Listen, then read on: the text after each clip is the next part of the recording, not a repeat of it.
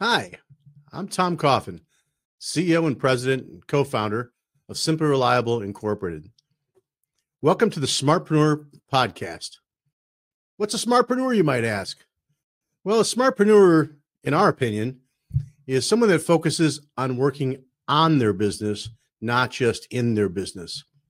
And our smartPRENEUR podcasts are designed to bring you some relevant information each week about your business and different parts of that business. It could be marketing, it could be workflow, it could be labor, it could be business operations, many things that we'll talk about each week on the podcast. You can also check out our smartPRENEUR blog at simplyreliable.com. And of course, our smartPRENEUR podcast is brought to you by Simply Reliable, makers of Smart Office and Design Machine, the complete end-to-end solution for business process for systems integrators. So thanks for joining us today, and I hope you enjoy the show. This week on the smartPRENEUR podcast, our guest is Chris Smith. Chris is the co-founder and CEO of the Co-Team. Please welcome Chris Smith. Well, hi, Chris Smith. How are you? Tom, I'm doing really well. How are you? Ah, fantastic, man. Good to see you. It's been a while. I know, far too long. Well, smartPRENEURs, we have a special show for you today. Chris is out this week with a new blog on the smartPRENEUR blog, and it's entitled "Creating a Training Matrix." Now, I'm not sure if Keanu Reeves is involved in this, or if this is all Chris is making, but I know he always chooses the right pill, so to speak. So let's dive in and find out what this is all about. So Chris, really, what is a training matrix, and why is it important for an integrator to have one?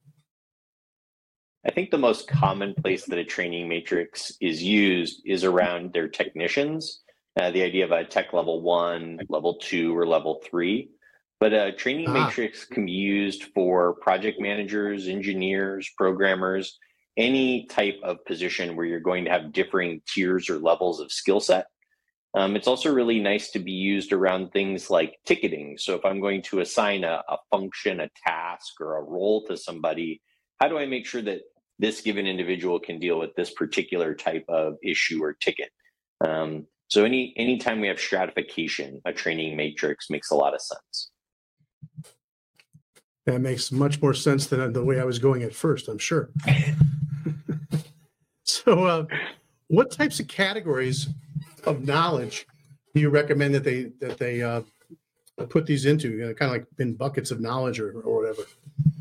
Sure. I think the technician is probably the easiest one to use. And so if you think about a technician, there's probably categories of things we'd like to make sure that we cover. Everything from cabling and terminations, how we do remote power and reboot, networks, audio and video, control systems, lighting and shading systems. And then from within that, we might have varying grades of each one of those things. Right. That makes perfect sense. It seems like that there may not be a lot of information out there about how to put this together. But maybe there are some sources that maybe I'm not aware of. What sources should management tap, in order to help an employee gain this level of knowledge? The very first thing I would suggest is that people narrow down the brands and the products that they sell so that there's less to train on. And once they've narrowed those things down even further, you can narrow all the way down to the models that you choose to train on. Once you have that list reasonably narrow or stratified even within itself, so maybe we have an entry-level lighting system and a complex level lighting system that we use. If we can do it from within the same brand, that's great. We might have brand A versus brand B as we scale up and through a situation. From there, you can actually ask the manufacturers for training. Many of the manufacturers have learning management systems, LMSs, that they allow the technicians to navigate through and gain the particular type of knowledge that they need. Industry groups like CEDIA also have LMSs. I think in those cases, they're going to be much more generic. So they're really great for the kind of broad stroke things as opposed to the model or brand specific things. And then there's the good old fashioned shadowing or on-site training where you actually follow around a more senior technician to learn what they know. Best Buy was famous for doing this in what they called see, say, do method. Watch me do it, and you say it back to me so I understand that you know what you just saw, and then I observe you doing it as the senior technician, and then I can sign off that you've done it. You can kind of think about that like when you take your kids to ski school and the ski instructor checks off a little thing to say they learned how to do the lesson. It's very similar to that. It seems like this might be a great solution for the age-old problem of, I want to raise, or I deserve more money. How do you tie this into pay scale? So imagine that we had tech level 1, 2, and 3. We can have pay bands from within each of those tech levels. Some particular companies don't just do it by band, they actually do it by training module. Go take this training module and I'll pay you $1 more an hour. Go take this training module, I'll pay you $2 more an hour. So depending upon the particular skill set and how valuable it is, you can either do it by band or you can do it by function or training module.